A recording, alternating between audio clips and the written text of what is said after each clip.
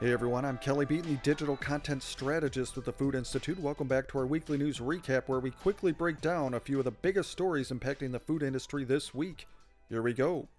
Chick-fil-A was rated America's top fast food restaurant for a 7th straight year according to the latest American Customer Satisfaction Index. At the same time, Subway had the biggest drop and McDonald's ranked last, reported USA Today. Chick-fil-A earned a score of 83 out of 100 in the index. The chain beat out full-service restaurants included in the survey, including Longhorn Steakhouse, which topped that category with a score of 80. Meanwhile, McDonald's posted a score of 70, and Subway saw its customer satisfaction score drop from 79 to 75 over the past year.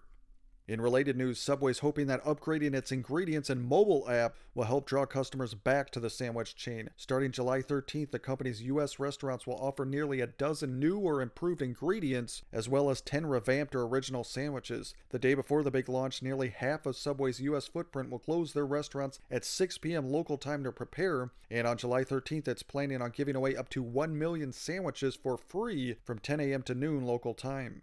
Moving on, supermarkets are stockpiling inventory as food costs rise, setting aside larger amounts of frozen meat, sugar, and other items to protect profits. According to Jefferies and Nielsen IQ data, U.S. grocery sales for the week ending June 19th rose about 15% from 2 years earlier and increased 0.5% from 1 year earlier, reported the Wall Street Journal. Of course, stockpiling by food retailers is driving shortages of some major staples, grocery industry executives said, and it's challenging a U.S. food supply chain already squeezed by transportation costs, labor pressure, and ingredient constraints.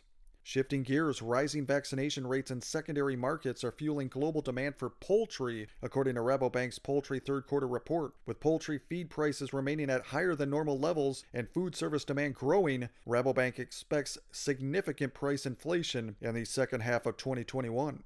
And finally, two quick ones to close on. Live streaming farmers are earning millions from selling fruit on China's TikTok. Farmers and agricultural vendors in remote provinces sell goods directly to urban consumers via interactive live streams and bite-sized videos. Revenues generated by rural content creators on Douyin, TikTok's Chinese equivalent, have grown 15-fold year over year, reported Bloomberg.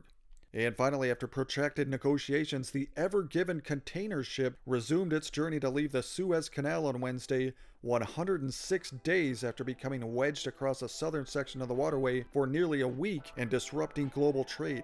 That is a lot of time to be spent cooped up with their coworkers. Hopefully they had Wi-Fi on that ship. Okay, that'll do it for now. That was your food industry news. I'm Kelly Beaton.